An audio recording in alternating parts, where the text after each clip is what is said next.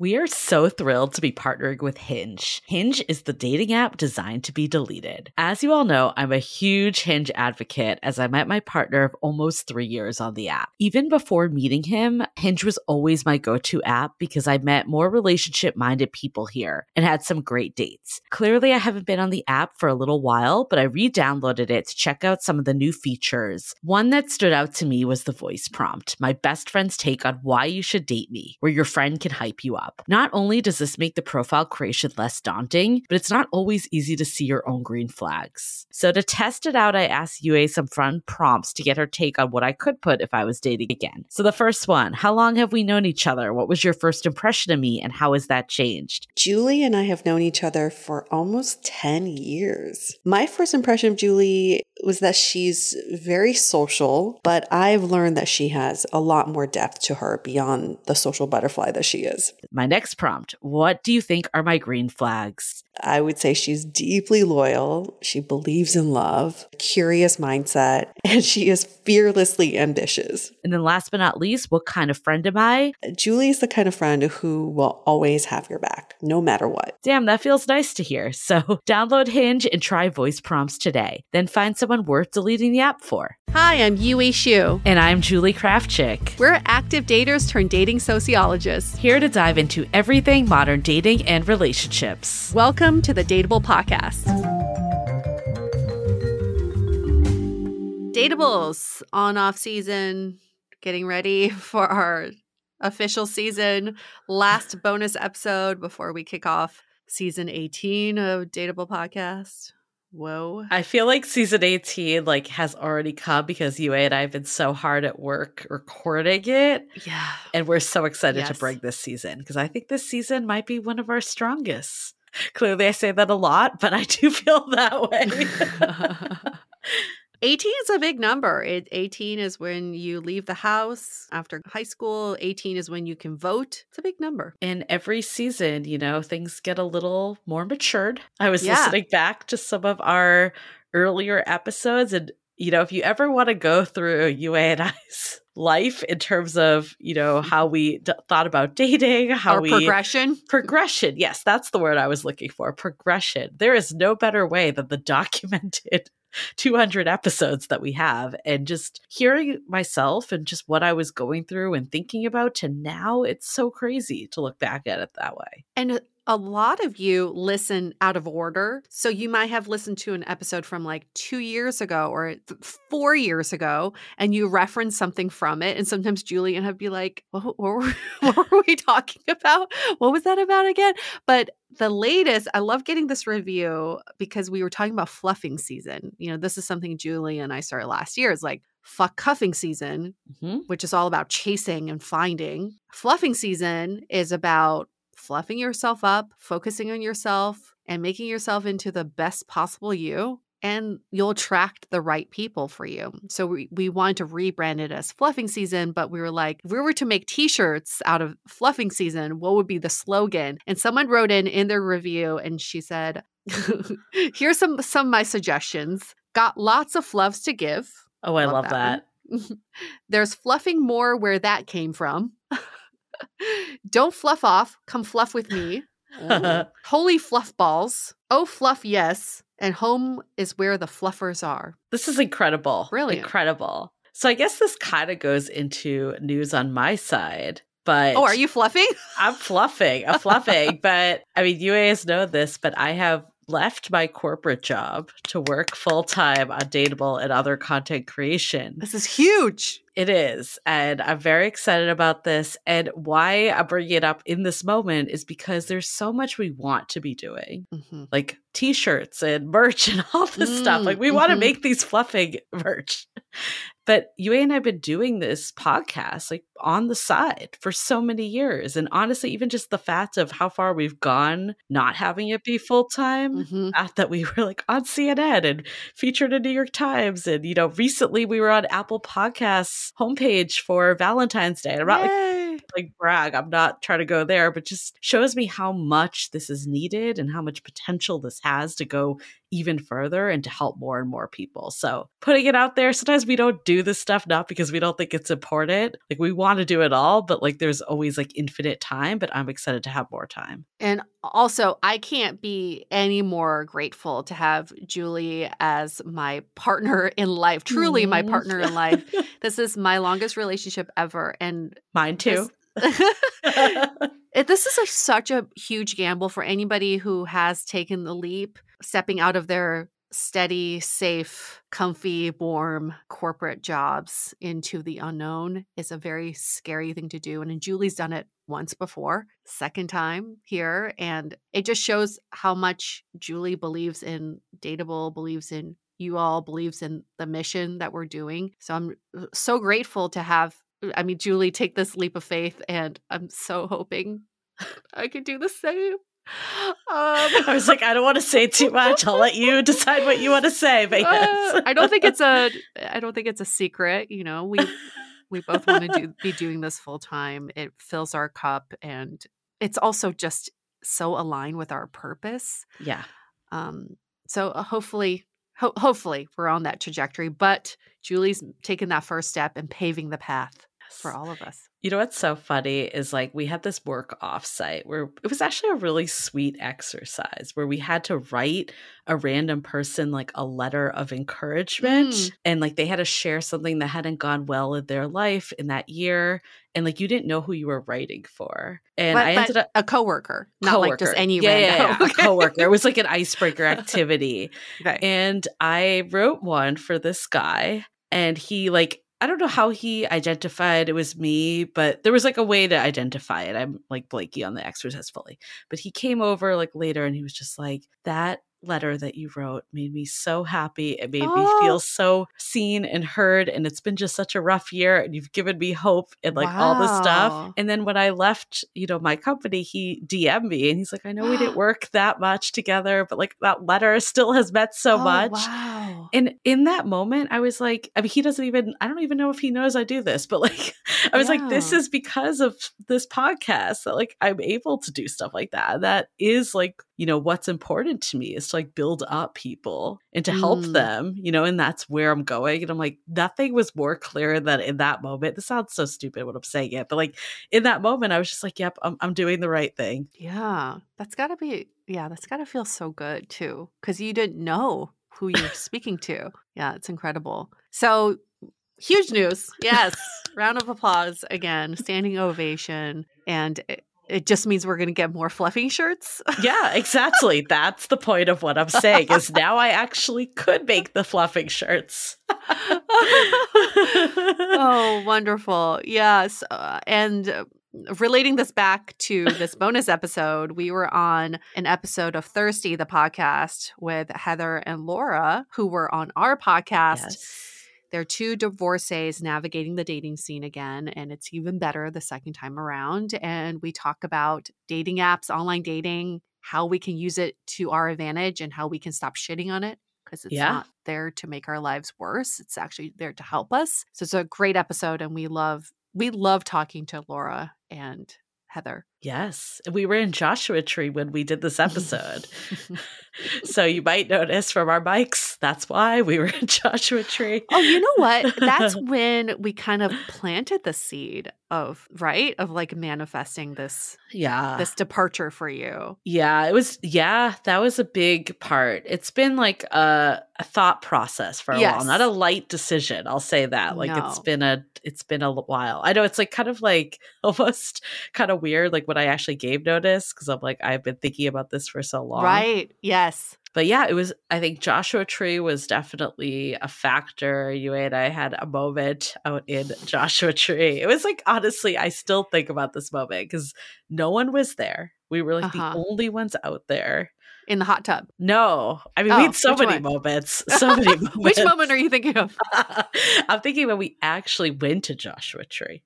Oh, yes. Inside the park. Inside the park. And for anyone that hasn't been to Joshua Tree, it is the most magical place And for anyone that has been, I've actually been before, but I Mhm. went in the day and going at Mhm. sunset. You were so right on. UA's like, we got to go at this hour. It was like Yes. right before, like during like sunset, right? Uh-huh. And that was the time because no one was there. It just like there was something about just the aura of the whole place, especially being there alone. And we like had this moment, you know, we were like, we've reached thousands of people. Next year, it's millions. I'm laughing so hard because I'm thinking of another moment in Joshua Tree. The keys. That's what I was like. Okay, for anyone. So Yue is a great photographer. She's a super selfie master. And she's like, I got this. I'm going to put the phone on the ground. Like, we're going to get all these great photos. And then we're leaving. And she's like, I don't know where my keys are. Yeah, to the car. We drove into Joshua Tree. I put my keys down on the ground thinking, oh, it's next to this Joshua Tree. I'll know exactly where it is. They all look the same. Yes, to take a selfie, basically. Took all these selfies and videos, and they were wonderful. The sun is setting. We're like, perfect time to leave now. It's getting dark. Where the fuck are my keys? I did have a moment of panic. Like, I thought you were joking at first, like fucking with me. And then I'm like, oh my God, she's serious. And she's like, have you seen them? And I'm like, you were like, let's backtrack to that last place that we took a photo. And I'm like, I don't even know where that is. They all look the same. I'm like, oh my God, we just manifested all this and now we're going to get eaten alive in Joshua Tree. 2 girls found in Joshua Tree from starvation. We would have called an Uber. But that's okay, good. Oh, good. I'm glad we had a backup plan. Oh, that was epic. Yeah, there were several moments, but yes, that was also a very memorable moment. It's these moments, though, when you think big and think about what it is that we want to accomplish, they're so energizing because, yeah, we can get caught up in the day-to-day, and I'm sure you all listening to this, you feel the same way, right? You can get caught up in what you need to do today, your checklist, your to-do list, your tasks, your job, your family. And then when you pull back just for a moment to think like, what's that mark I want to leave in this world? That kind of brings a whole new perspective and it brings meaning into what you do. I think just pulling back for bigger picture, and this applies to dating too, right? We get so caught up in every interaction and every little thing. And I think for us with Joshua Tree, it was that time just pull back and be like, okay. We had some really good conversations that part of why, I mean, not delayed, but like part of why we're doing like season 18 a little later than normal is because we gave things a little more thought and we wanted to be more, you know, intentional. I'll use the buzzword intentional, but intentional about our content. Yeah. It does remind me, our Joshua Tree trip reminds me of your trip to Calistoga for your solo trip. Just setting your intentions again for when you get back into dating. I think we need just to give ourselves breathing room to just let things marinate and then take those steps. We're always like constantly on the go, go, go. Action, action, action. But a lot of the genius in what we do is in the inaction and just reflecting. Speaking of trips, how was your trip to London and Paris? I know there's been a lot that's gone on this week, like personally, that's just been hard to connect. But you and I haven't even connected on this trip. Oh, it was wonderful. And it was not perfect, which is exactly what I expected. When you take a big trip with someone that you just recently started dating, it does show what life could be like with them. And it was pretty much beyond my expectations because he brings out the best communicator in me. And I feel like in those times that it got tough because he was really there for work and it was actually very serious work he had to do. I was there pretty much to play. So we were on, different vibes, but we were able to, at the end of the night, to really be on the same frequency and to speak the same language. The first couple days might have been a little tumultuous, but we were able to get past that. And I just really appreciate him for something about him, the way he communicates just really empowers me to communicate in the best way possible. So it was really wonderful. even though it was raining the whole time in London. I don't know how people do it, but they do. And I was able to meet up with some old friends. I had a friend from college I hadn't seen in 10 years. Wow. She moved to London 10 years ago, and she's still there, and she's applying for citizenship now, which is Wow. nuts. Yeah, with her boyfriend. They've been there for 10 years, more than 10 years. Isn't that crazy? Like sometimes you just pick up your life and go somewhere and then it becomes your home. Yeah. I mean, I thought I'd be in SF for 1 year. 16 And then here years later. Has it really been 16 years? Yeah. Dang. Yep. I'm really excited to hear. First of all, I'm excited to meet your partner. I'm going to get to meet him. It was funny because I was back east and my sister-in-law, who is an avid listener, she's like, what do you think of UA's new partner? And I'm like, I haven't met him yet. But I said to her, I was like, I don't know him, so I can't comment in any way about him. But what I do know is that I haven't seen UA like this. And when I say like this, like I feel like you're showing up as your most authentic self. And I feel like I can see it just in the way you talk about him, in the way you talk about your interactions, more than past partners I've known you through. So for that, I really like him. And I think some of that obviously is the right person brings it out in you, but also the fact that you've grown too, right? Absolutely. And I hope that even if this relationship becomes a long-term relationship, that it keeps evolving into a more mature phase of the relationship, right? It's never going to look exactly the same. So I appreciate that. I'm growing. Yes, you are. And so are we. So we are excited for season 18 again next week. Make sure to tune in. If you're not already subscribed, make sure to do that so you get it immediately. And if you haven't left us a rating and review, please do. It makes us so happy. Like UA was able to do today, we were able to reference some of the reviews. Yeah. Honestly, we've been going through a lot of them recently just to get all the brunch talk questions, which there have been quite a bunch. And that will also resume the Sunday after our season launches. And we are excited to be back into that as well. So leave a rating and review, join Big Dateable Energy on Facebook and @Dateable Podcast on Instagram. Okay.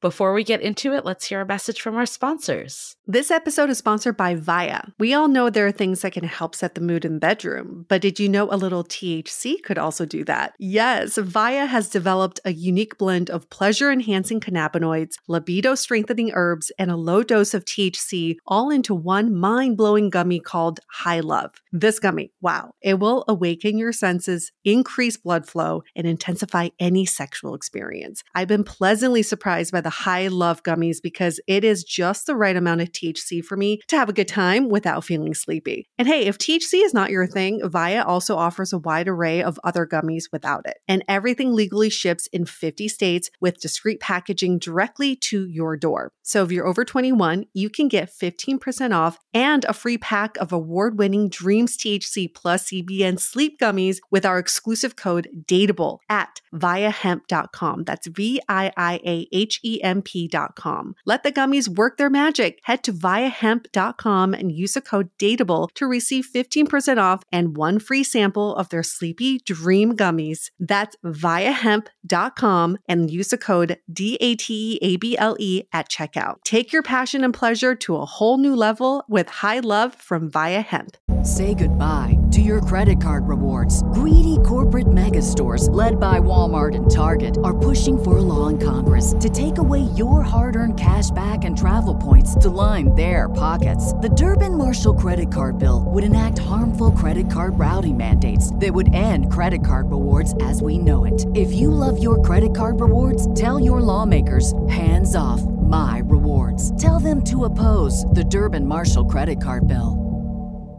I love wine, but sometimes it can get really expensive, which is why I'm so excited that today's episode is brought to you by Last Bottle Wines. If you don't know, they're a Napa-based online wine shop with a twist. They offer just one hand-picked wine per day until it sells out. which is often in hours. So new day, new wine, always at incredible prices. We're talking 30 to 70% off retail. And the best part is that there's no subscriptions, no fees, and no minimum purchase. Just a daily email with a really great wine. They're offering Dateable listeners 10% off your first order with code DATEABLE. And now is such a great time to join as their marathon sale is coming up on March 28th and 29th. They flip that one-day rule on its head and offer back-to-back deals, which means that wines are only up on the site for a couple minutes at a time and shipping is 100% free. They sent us a mini marathon package of some of their favorites, and let me tell you, they were delicious. Sign up at lastbottlewines.com and use the code DATEABLE and find out why Last Bottle is the most fun way to discover and buy amazing wine. Okay, let's hear our episode on Thirsty.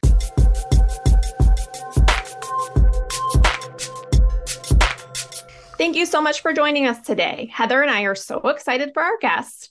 We have Julie Krafchick and Yue Xu, who are the co-hosts of the wildly successful podcast Dateable, where they position themselves as dating sociologists to empower their listeners to be successful in love. To top it off, Yue has a wealth of experience as both a dating coach and as a dater. And in addition to honing her dating expertise through personal experience, Julie used her technology background to build something that everyone listening will know that I love, a platform called 500 Brunches. Anything that brings people together to socialize over brunch is a winner in my book. Julie and Yue, we are so thrilled to have you here with us today. And we couldn't have found a better discussion for the four of us, the wild and often weird world of dating apps. Thanks for having us. We're so excited to be here. Before digging into what we know is going to be a fun conversation, I thought we could level set a little bit on our collective dating app experiences. I'll go first. I've been off and on the apps for over the past 5 years since I got divorced. And if the app exists, I have probably tried it. I'm always trying to figure out if there's a better or different way to do dating. So I have downloaded, I think, every single one multiple times and dumped a lot of money into dating apps, unfortunately. And about a year ago, I accidentally matched with somebody on Bumble who lives in a different state, and I've been happily dating him ever since. So I've been off the apps for a minute. What do you mean you accidentally matched? I like to know more about that. I am very guilty of sleep swiping. So I'll have my phone in my hand with the dating app open, and I accidentally swipe on people, and I would never swipe on somebody who isn't local. And his profile was very clearly that he lived in a different state, and he happened to be coming through O'Hare and never opens up his dating apps when he would be traveling for work. But that day he had a layover, and so he had his app open.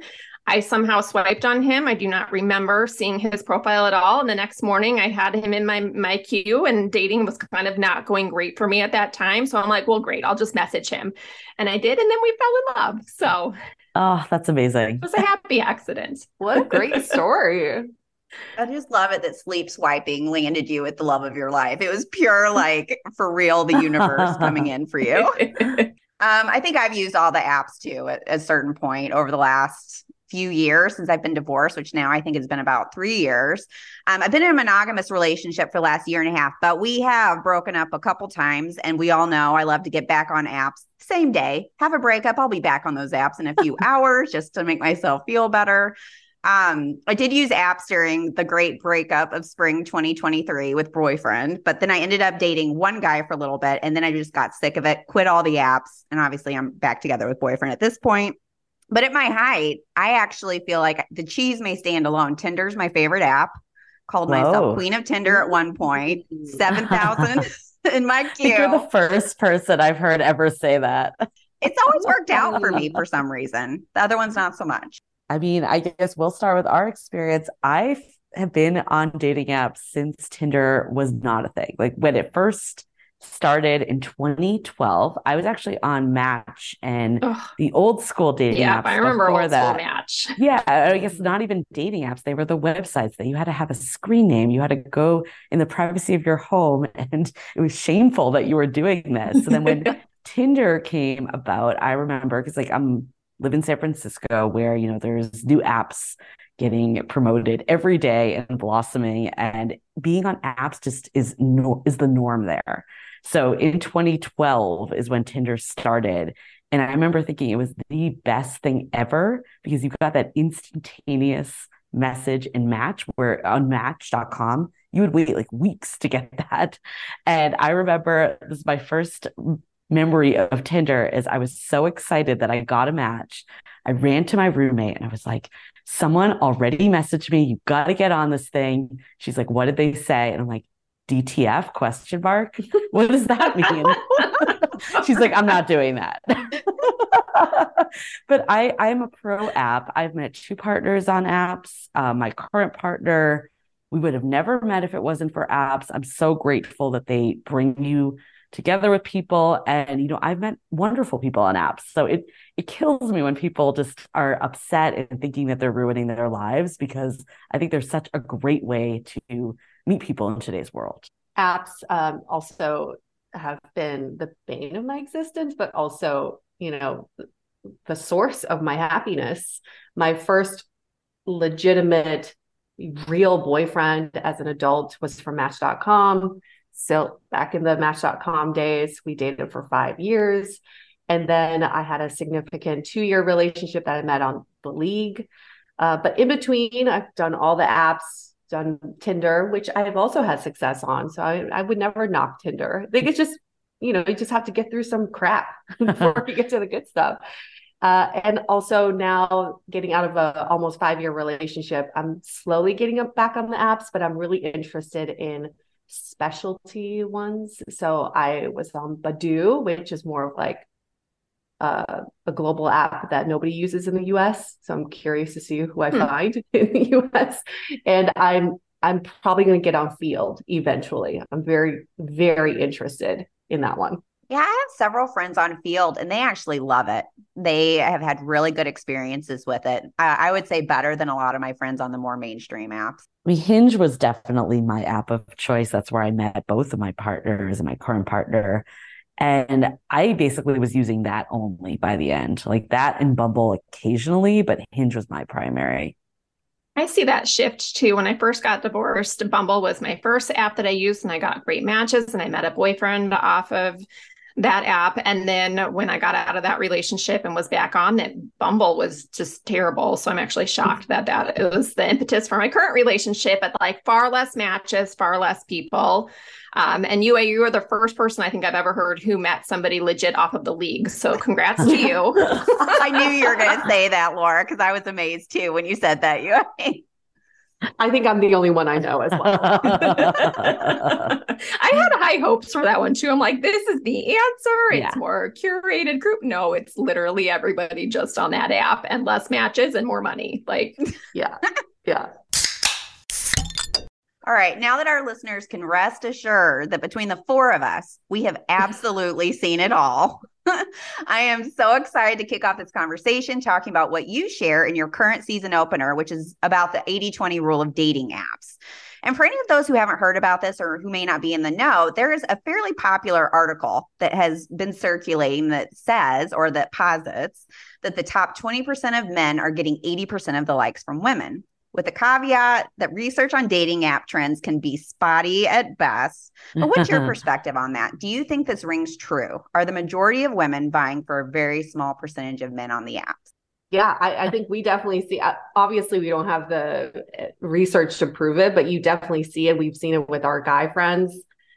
You can tell, who's getting all of the matches. And it's not so much that they're such great catches, is that they have really great profiles. They know exactly what to do, what to say, what pictures to post to get the most amount of women in their funnel. It's just like marketing. They're just really good at marketing themselves. Yeah, I think that's interesting. I actually brought this up to my boyfriend at one time, and I've heard it from a lot of the men that I've got on dates with over the years. They're like, oh, women have it so much easier. And, I want to put out that we're talking in a heterosexual situation that this applies to, but this is something I heard from a lot of the men I went out with, and like, oh, women have it so easy. However, I brought it up to my current boyfriend. He was like, I don't know what you're talking about. I had never had any problem getting matches or dates. I was like, okay, well, you're in the 20%, obviously.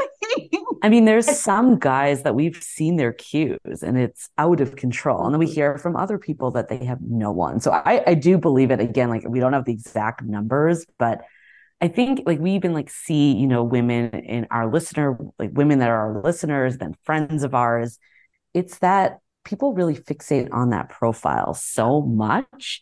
And I know even like from my personal experience, like both of my partners that I met on apps, like they had okay profiles, but it was because they were that diamond in the rough. Like they were better than their profile. Like I think having a good profile is actually like the one skill you don't need in a relationship. Yeah, that's true.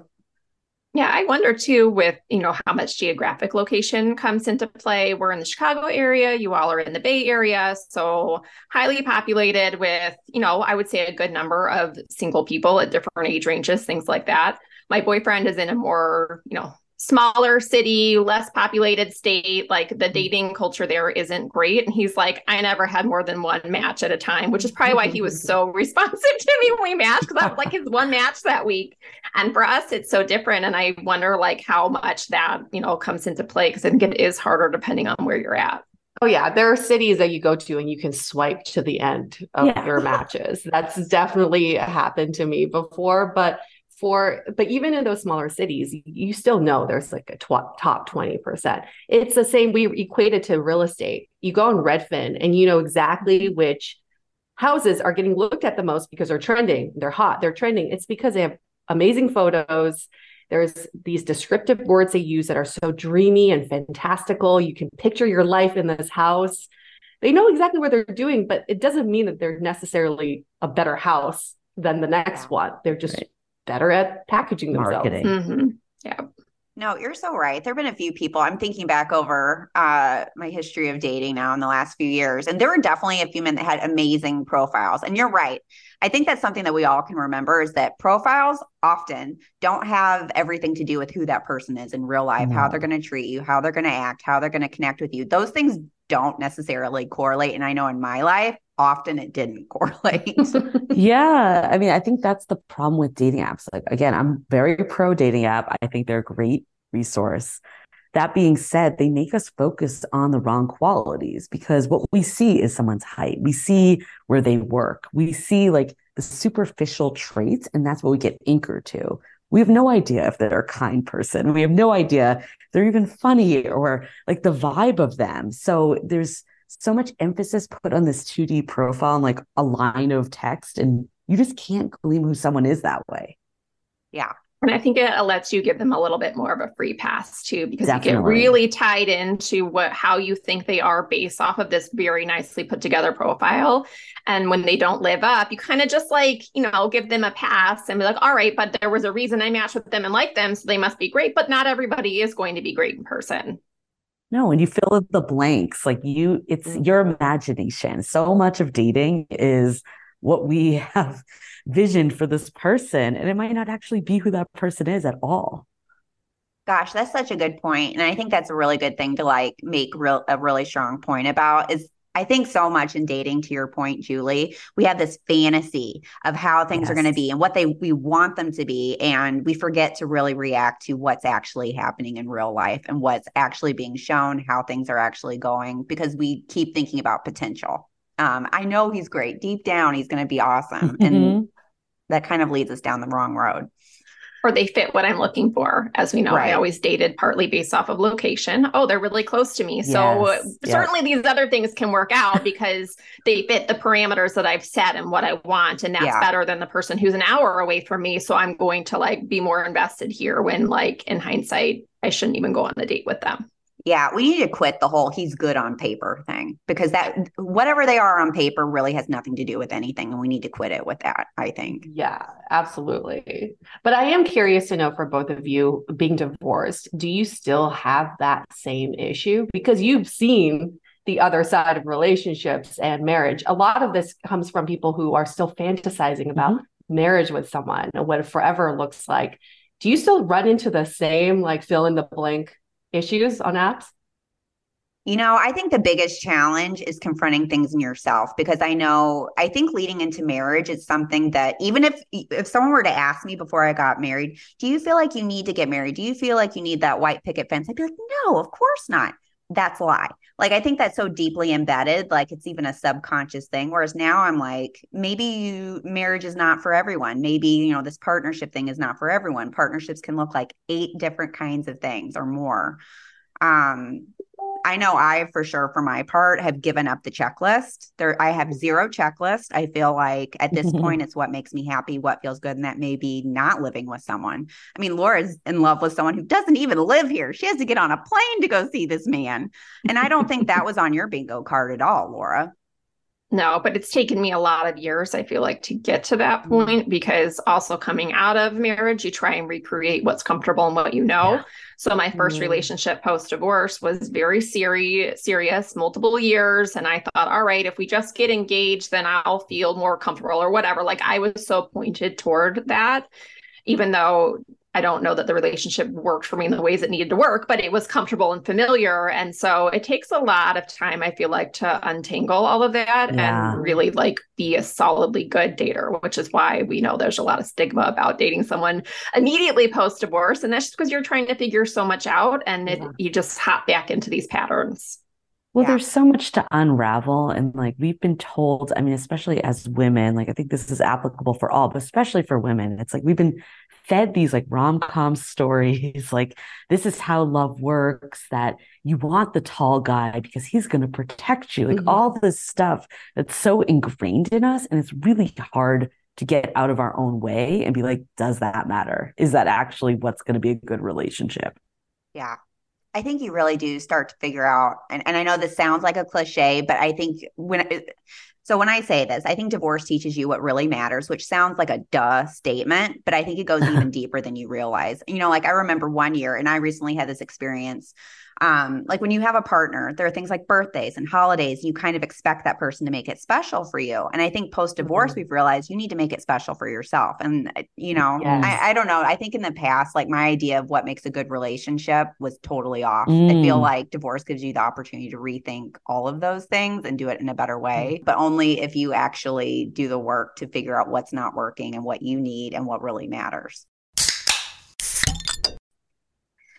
Now, to all of these points, what do y'all think? So knowing the difference between like what a profile looks like and then meeting in real life, we all know you might go on 50 terrible first dates before you meet someone. You're like, oh, I really want to get to know this person better. Do you have any advice for listeners on maybe things to think about to get yourself better quality matches or figuring out who you should actually go out with? I think filter through the conversation. Like we can acknowledge that the profile, we've already said this, it does not tell you anything. We love this house party mentality. That's what we call it when you're swiping. Is this someone you would want to invite to a house party?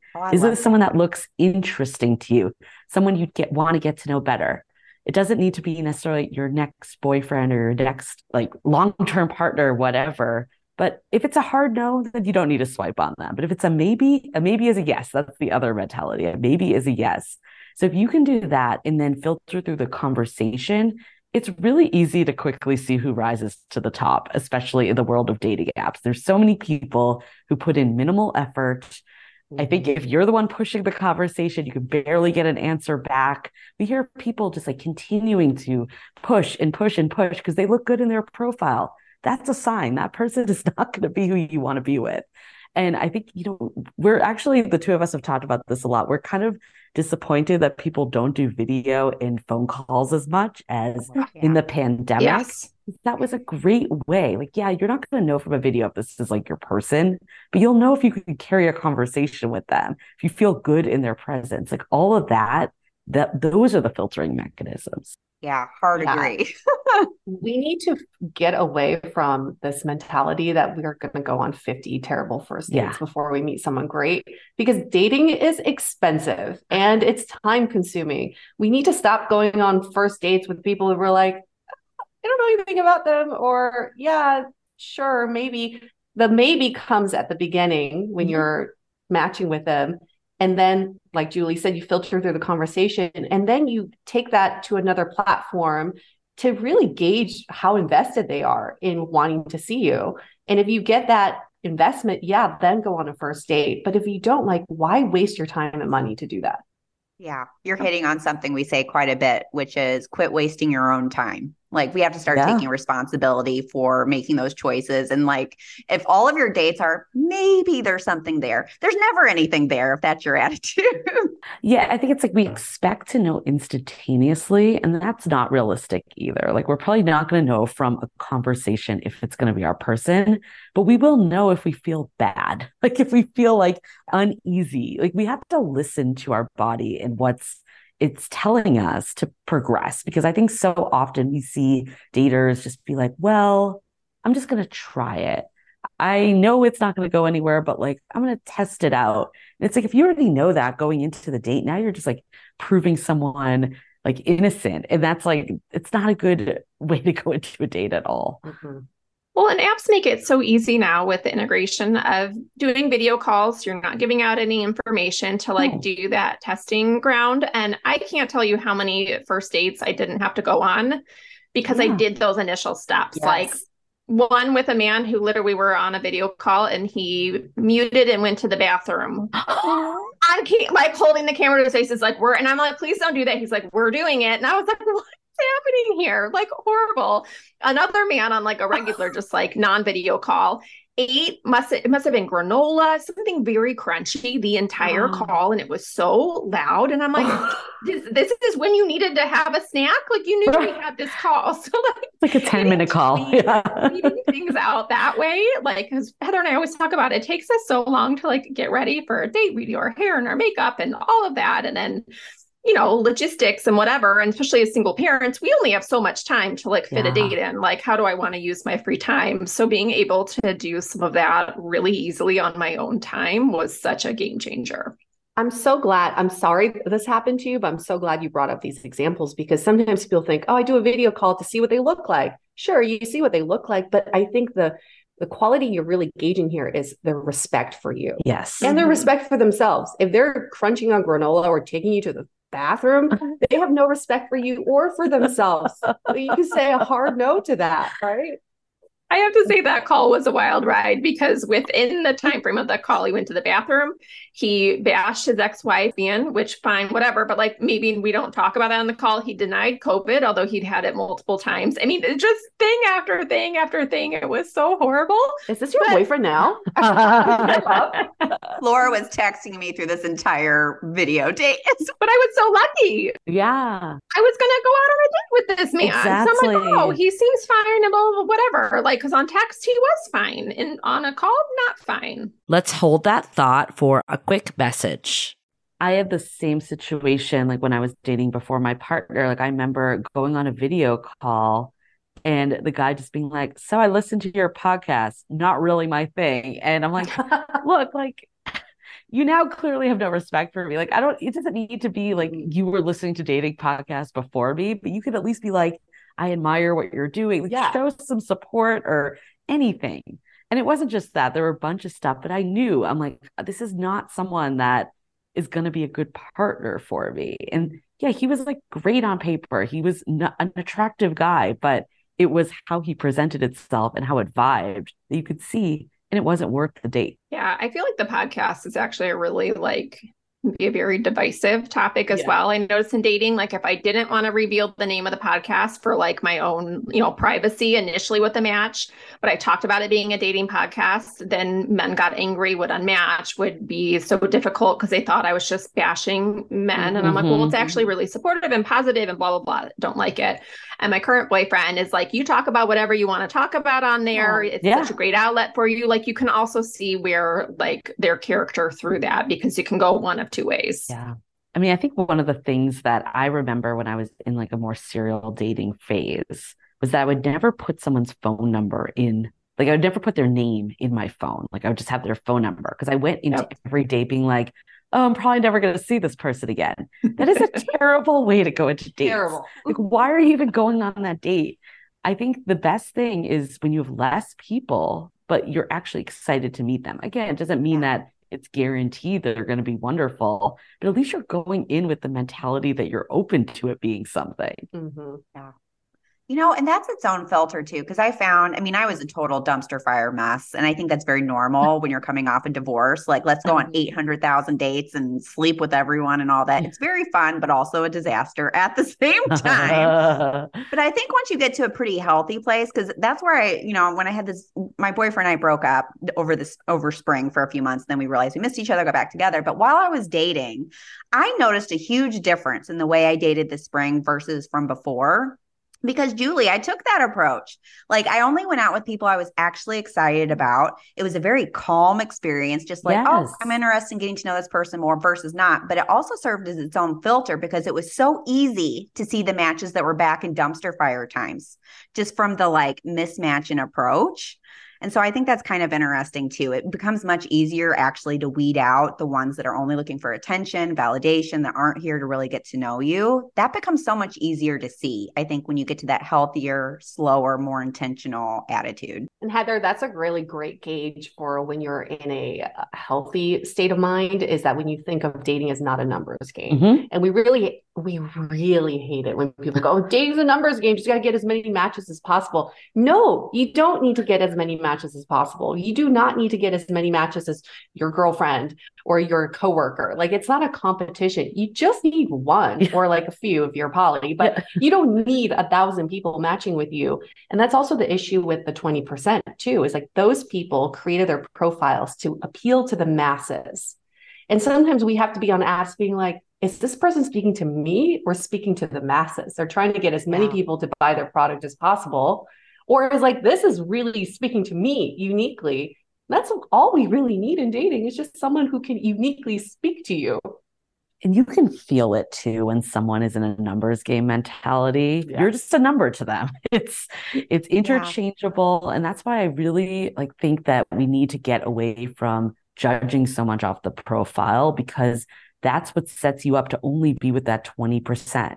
And if you think about it, they're getting so many messages, going on so many dates. You're just a number to them. And that's not who you're going to actually have a good relationship with. Yeah. When are they ever going to stop? When will it ever be enough? I love that y'all are saying that about the numbers game thing, because it's also making me think about, there are things that come out of our mouths that I challenge whether we really believe it in our core. It's almost like we know what we're supposed to say, but our actions say something else. And if you are really in a healthy place, it's not a numbers game. I'm fine the way I am. And I'll go out with someone I'm excited to go out about, but I am not desperate to find someone just to have them in my life entertaining me. You know what I mean? I think so often it's good to ask ourselves, well, do you really believe that? Or are you just saying that because that's what you're supposed to be saying?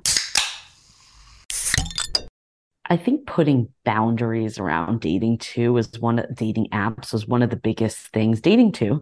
I remember for me, the last time I was dating, I only really opened the apps on Sunday nights because I didn't want to be constantly getting bombarded by messages and making that overtake my life. I actually took off notifications. I think turning those off is huge because it's just constant reinforcement and pressure, and you're always on, you're always getting that next match and talking and all that stuff. The reality is most people are on Sunday nights anyways. It's the most popular night because you're sitting at home waiting for the work week to start.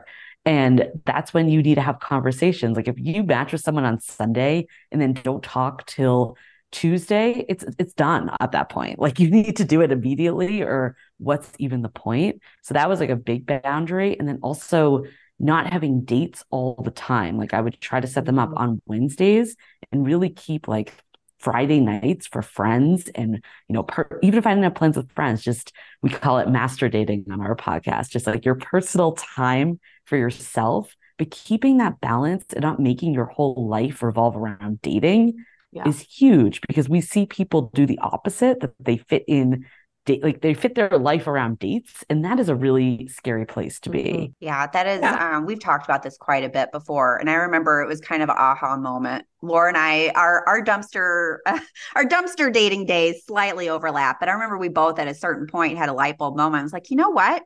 I have a free night and I'm not going on a date. I'm going to stay home and watch a movie, or I'm going to go to the gym, or Laura, do you want to hang out? Those conversations started happening, and it felt so much better to not have my life revolve around meeting strangers that maybe I wanted to meet, maybe I didn't.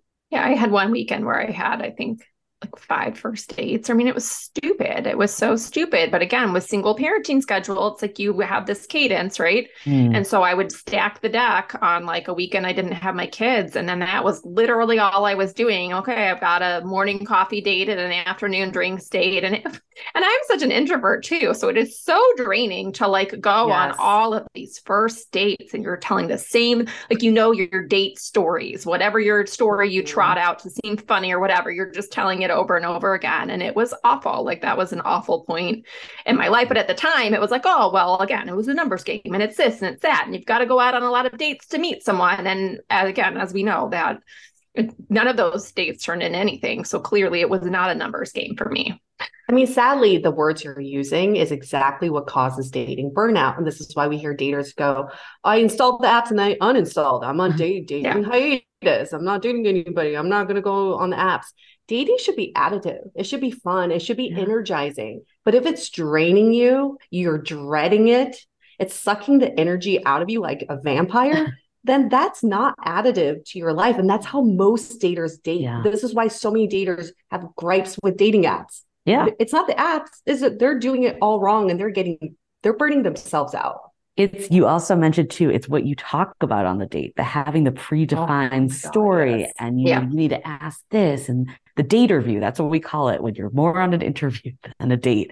That is so worst. Painful. It's painful for the person on the receiving end. For everyone. It's painful for you. The best dates I had was when I just started like shooting the shit with someone and it felt like I was meeting up with a friend. Like I remember one of my exes that I met on dating apps, like we were just talking about pranks for like the first like 30 minutes and then we got into it. But it was so refreshing to not just have that same conversation over and over again.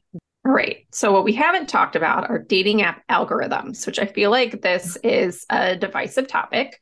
I learn a lot of things on TikTok. It's where I spend a lot of my time because I'm not on dating apps anymore. So clearly I'm just swiping through TikTok all the time. And I saw one the other day where a woman was sharing how, Hinge had worked for her. And then she was showing how she got married to, I guess, whoever she had matched with on Hinge. So she's all happy. Another woman stitches her video and says that woman's experience, like she was happy for her and was very positive. She's like, but that experience is the exception and not the rule. That when two people meet and subsequently date, that is just an algorithmic accident, and that apps are there just to take your money and they don't want you to find love, which I saw that. It's like they're corporations. They're there to make money. They're there to take your money every month. They build out features so that you're paying them, all of that. Right. So, and it's tough because I feel like we've all spent a lot of time on apps where we've all met people. I think we've all shared that we have met people off of dating apps that have become real relationships. So is that the exception? Is that a possibility for everybody if they're using the apps, right? Like, how do you feel about it? Rolling my eyes so hard. Because you can also say the same thing about the universe. Whoever the universe delivers to you is also an algorithm. Right. Mm-hmm. It's also algorithmic accident, as she would call it. I think it's like, what do you believe? And do you want to believe in the good of the apps, or do you want to believe in the evil of the apps? We've had many listeners who are like, there's certain tricks you can do. Like you can delete your profile and and then become fresh meat. But like, who cares? You're not trying to appeal to the masses. You're just trying to find one or a few people. You don't need to trick the universe or trick the algorithms. Whoever the apps deliver to you, that's who you're meant to see in that moment. And that is okay. We actually had the founder of Coffee Meets Bagel, that dating app, on our podcast. And we got questions very similar in our community about, obviously they're trying to make a profit. Their incentive is to keep you on the app. So we brought it up to her. And she was like, actually, it's the opposite, because the worst people are the people that are miserable on the apps. Yeah. They're going to tell everyone out there never to use your app because they can't find love on it. The best advocates for us are the people where it works. So they're like, actually, yeah, you might lose one person, but you're going to gain like 5 of their friends if they feel like it's a good experience. And I mean, it's the same for like our podcast, right? You could say like, oh, our intention is to keep you on here forever and single so you listen. But Like that isn't the world that we're in. Like that's not what we're doing. And I think dating apps are the same way. I don't believe that they're like maliciously keeping us hostage. It's, it's not in their best interest to do that. They don't want stale bagels on their apps. Like they want fresh meat too. And there's always going to be new single people. Exactly.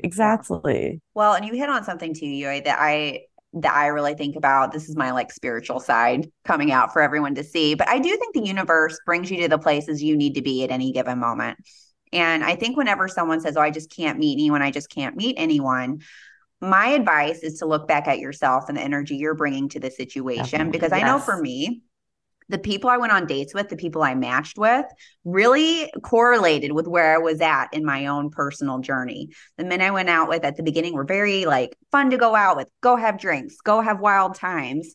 They're not someone I would have a relationship with because I wasn't really ready for that. My brain wanted to be that person, like, oh, I'm ready to find the love of my life. But the reality was that was not true. But as you get healthier and healthier, the kind of people you match where you're at. I think it's a reflection of what you're actually looking and ready for.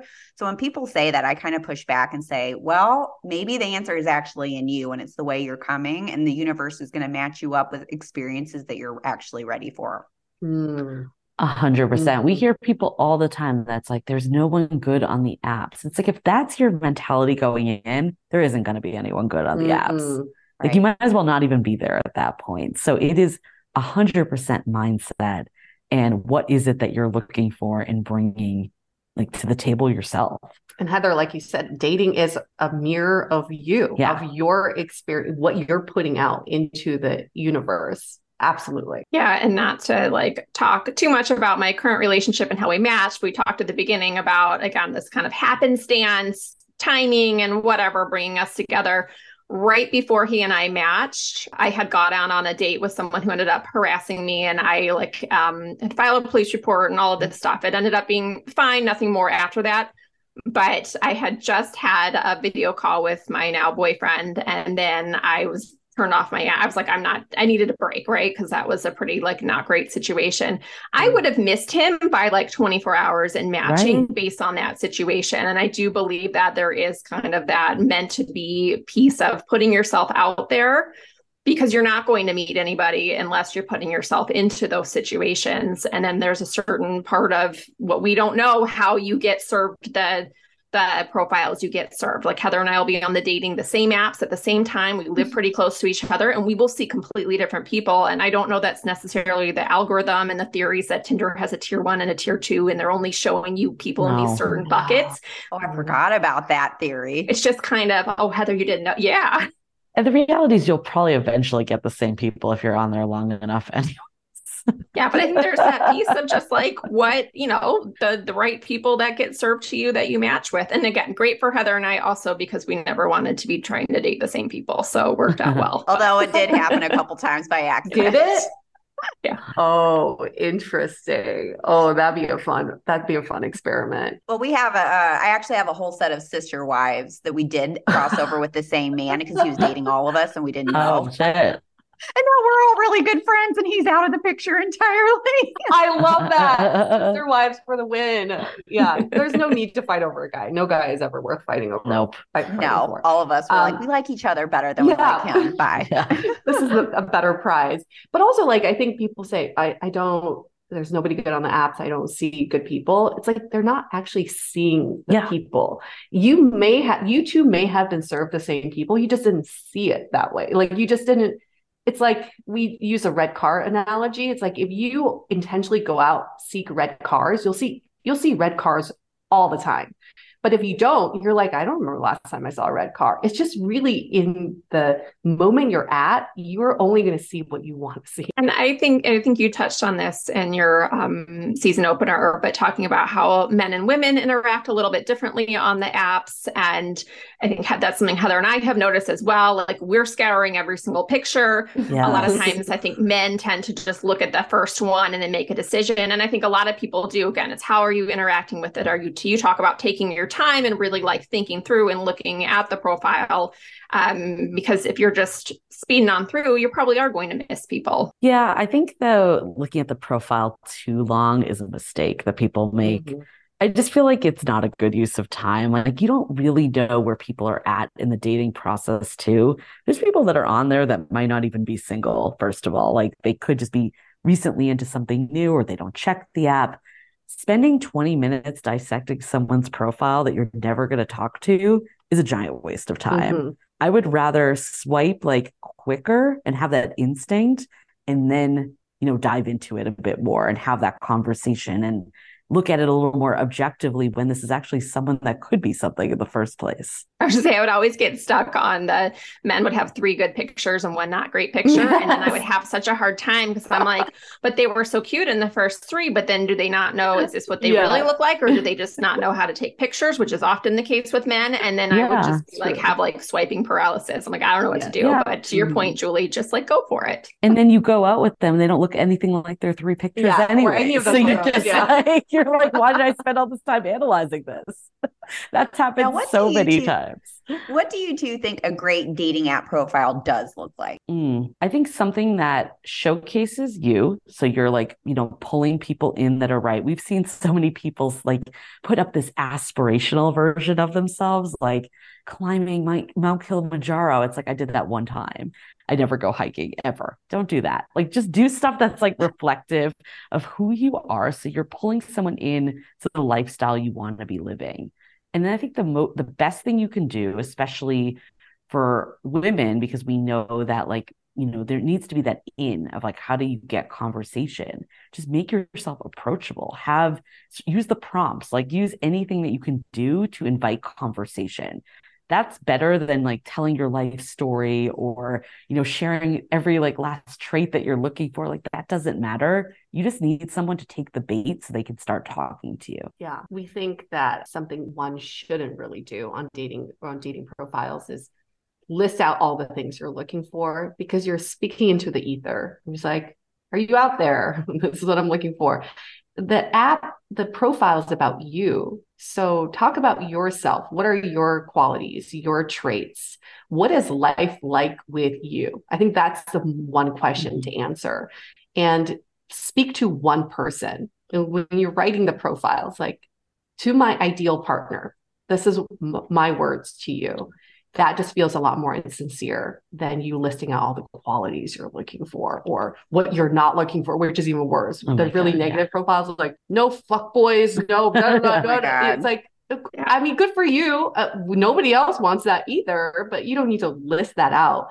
And we always like when there's like a little bit intrigue in the profile. So maybe it's like, I'm really averse to watermelon. Ask me why. Yeah. Or, something like, because you want to set up the other person for success and you don't want them to be like, I scoured your profile and I want to know more about this. Just give them a platform to ask you a question. And that's what opens up the conversation. I say no one needs another "how was your day" message. Like I don't need any more of those. Right. I think understanding how people use apps though too is really important. So like we know that women spend more time analyzing. So for men, putting a little more in your profile, like in that case, like you do need to like make sure it's full. It can't be blank. And if you're debating between 3 photos and one is not your best one, maybe leave it off. Like, don't give people a reason to question you. And then for women, I think having like that really great first photo is super important because we know that people just swipe through and go quick. So understanding the dynamics, it doesn't mean that you have to use that to like do your own dating, but like understanding them will help you at least get in front of the right people and set yourself up for success that you get messages. Yeah. Too, some of the conversations I've had with some of my friends in terms of the pictures you choose, try to use real life pictures. Cause I think sometimes people go the brochure approach and like, oh, I look like a Playboy bunny in all my pictures. Is that going to get me what I'm looking for? No. Maybe. If you're looking for an actual getting to know someone, creating a real connection, that's probably not the way to go. It's better to use me in a baseball cap and my clothes from yoga, getting a beer at my favorite brewery. That's probably a better thing, or pictures that show you doing things that match what your real life looks like. And it really comes down to telling the truth. Answering the question, what is life like with you? And life with you is not a Playboy mansion every day. So don't, those are not the photos that are most representative. Or when people have the photos that are so contrived, it's like they're posing, for something, or it's like a LinkedIn photo.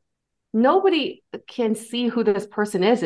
You just come off more fake than anything else. Yeah. One of the best things I did was use this site called photofeeler.com. And this I've done that. Yeah. And it will basically have you pick like your focus group. So I would choose because I'm like interested in men, but you can choose whoever you're interested in. And I would choose the age range. And I put multiple photos of myself. And actually one that I did not think was my top photo, that one came back the strongest. So then I moved that to my first photo. So like you learn those insights. And I don't think like people spend so much time on their profile. It's like you just need to get to the point where you're attracting enough people. Yeah. Like it doesn't need to be like this work of art, masterpiece that you've created, but you also can't have, like, if you're not getting any results, then you need to fix that too. Yeah.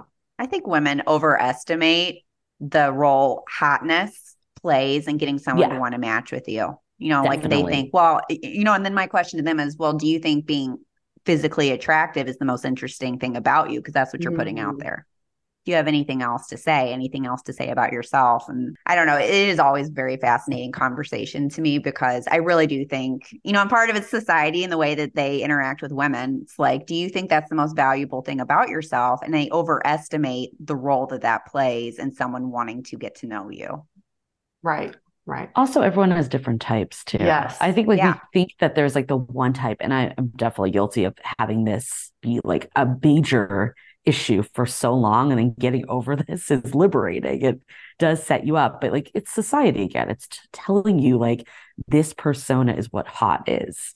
Yeah. And like even, I don't know, I think like even if I like swiped on Brad Pitt, I'm not sure, like I'd objectively be like, he's hot. But it's not like who I want to be with, Yeah, exactly. It's not a zero-sum game. It's like the person who's swiping on the profile that everybody thinks is hot doesn't mean that they're not swiping on you either. Right. So you don't need to be the mass appealer. You just need to be the one getting the person that you like. I think smiling too, that just, looking at the camera, smiling, like you'd be surprised how many people don't do that. And that, especially for men, yes. Please smile. It's like so bare minimum. Like you don't even have to change anything about the way you look. Just smile.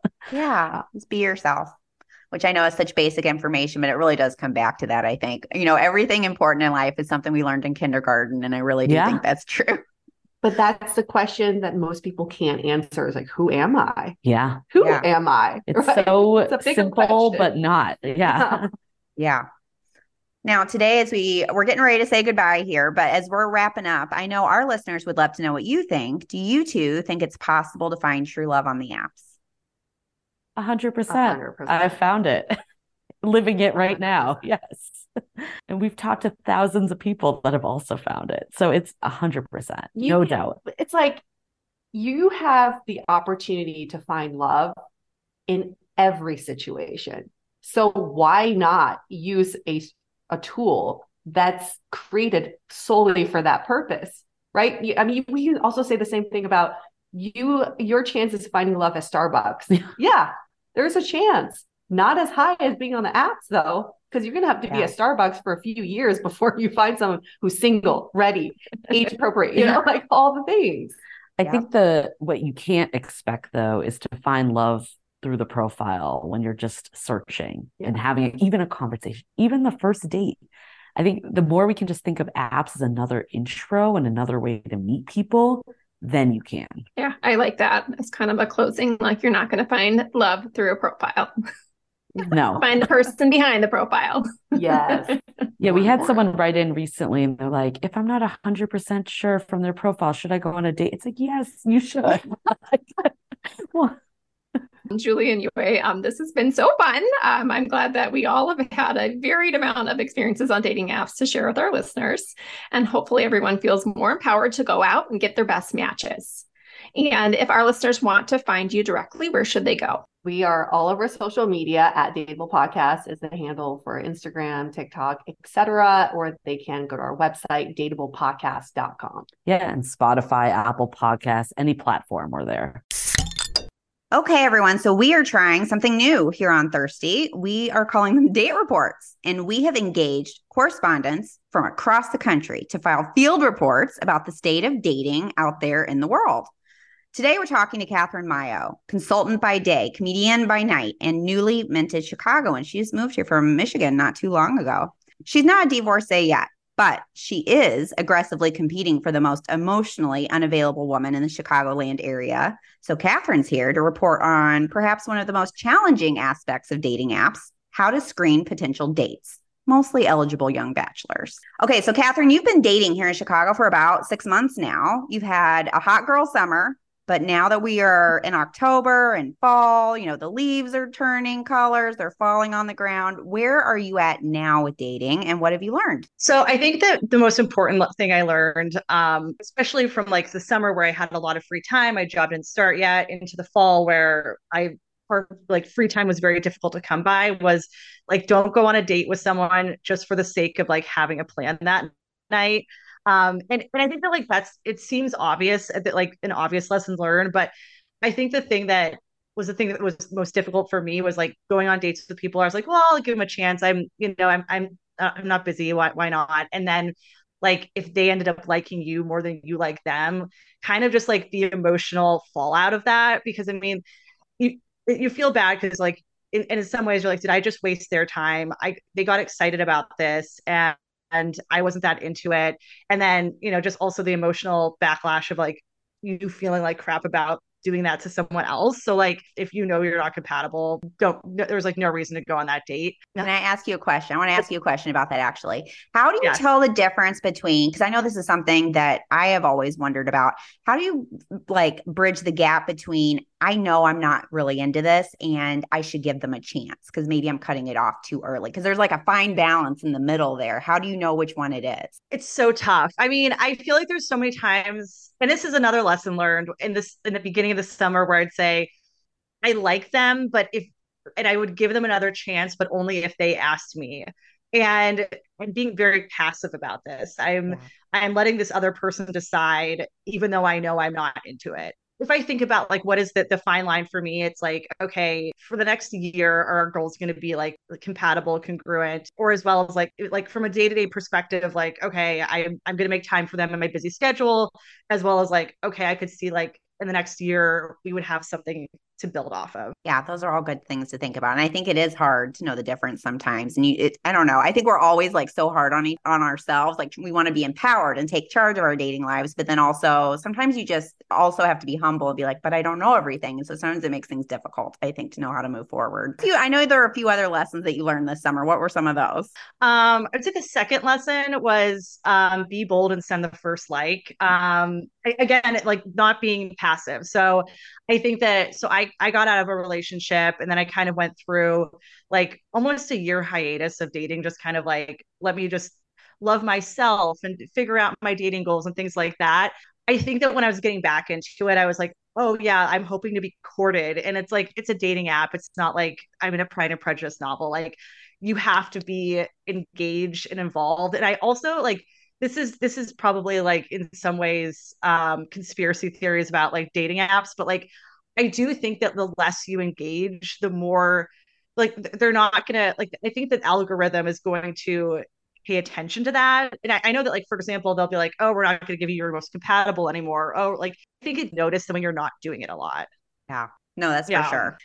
Okay. So today we're talking a little bit about how to screen dates before you go out with them and trying to get better at that. When have you gotten the screen totally wrong? So I remember right before I went to business school, I was living in Seattle. I was living and dating in Seattle for like 5-6 years. And I had this kind of like I had this mental hang up about, I was a job snob is what I call it. So like, I always had this feeling of like, oh, I want to date another consultant or like professional because they'll be able to talk about like a wide range of topics. It's in a lot of ways, I wasn't giving like guys that are like very well traveled or had very untraditional backgrounds, but like, could talk about so much in the world a shot until like I one time like randomly met this guy who was a bartender in San Francisco, and he was, very well traveled. Like, he was like a problem solver. He did stand up.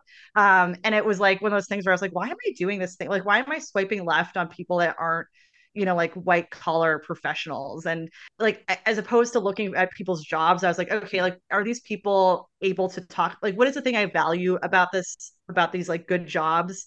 And like, how can I get it in other ways that aren't just like, oh, you went to this school or have this title?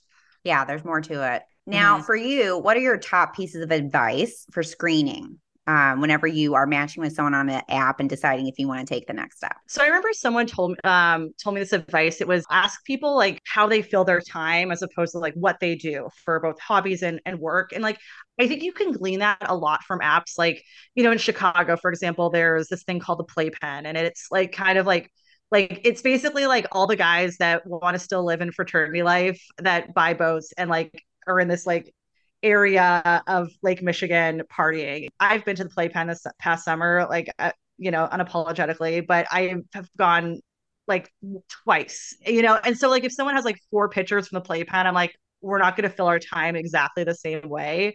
But like, I also know people that are like swiping like right for like avid hikers. And I'm like, you don't really like to hike that much. So it's like, I think like, yes, in pictures, you're like, oh, this person's really cool. They're active. But you're like, if that's not who you, it's just not going to work well.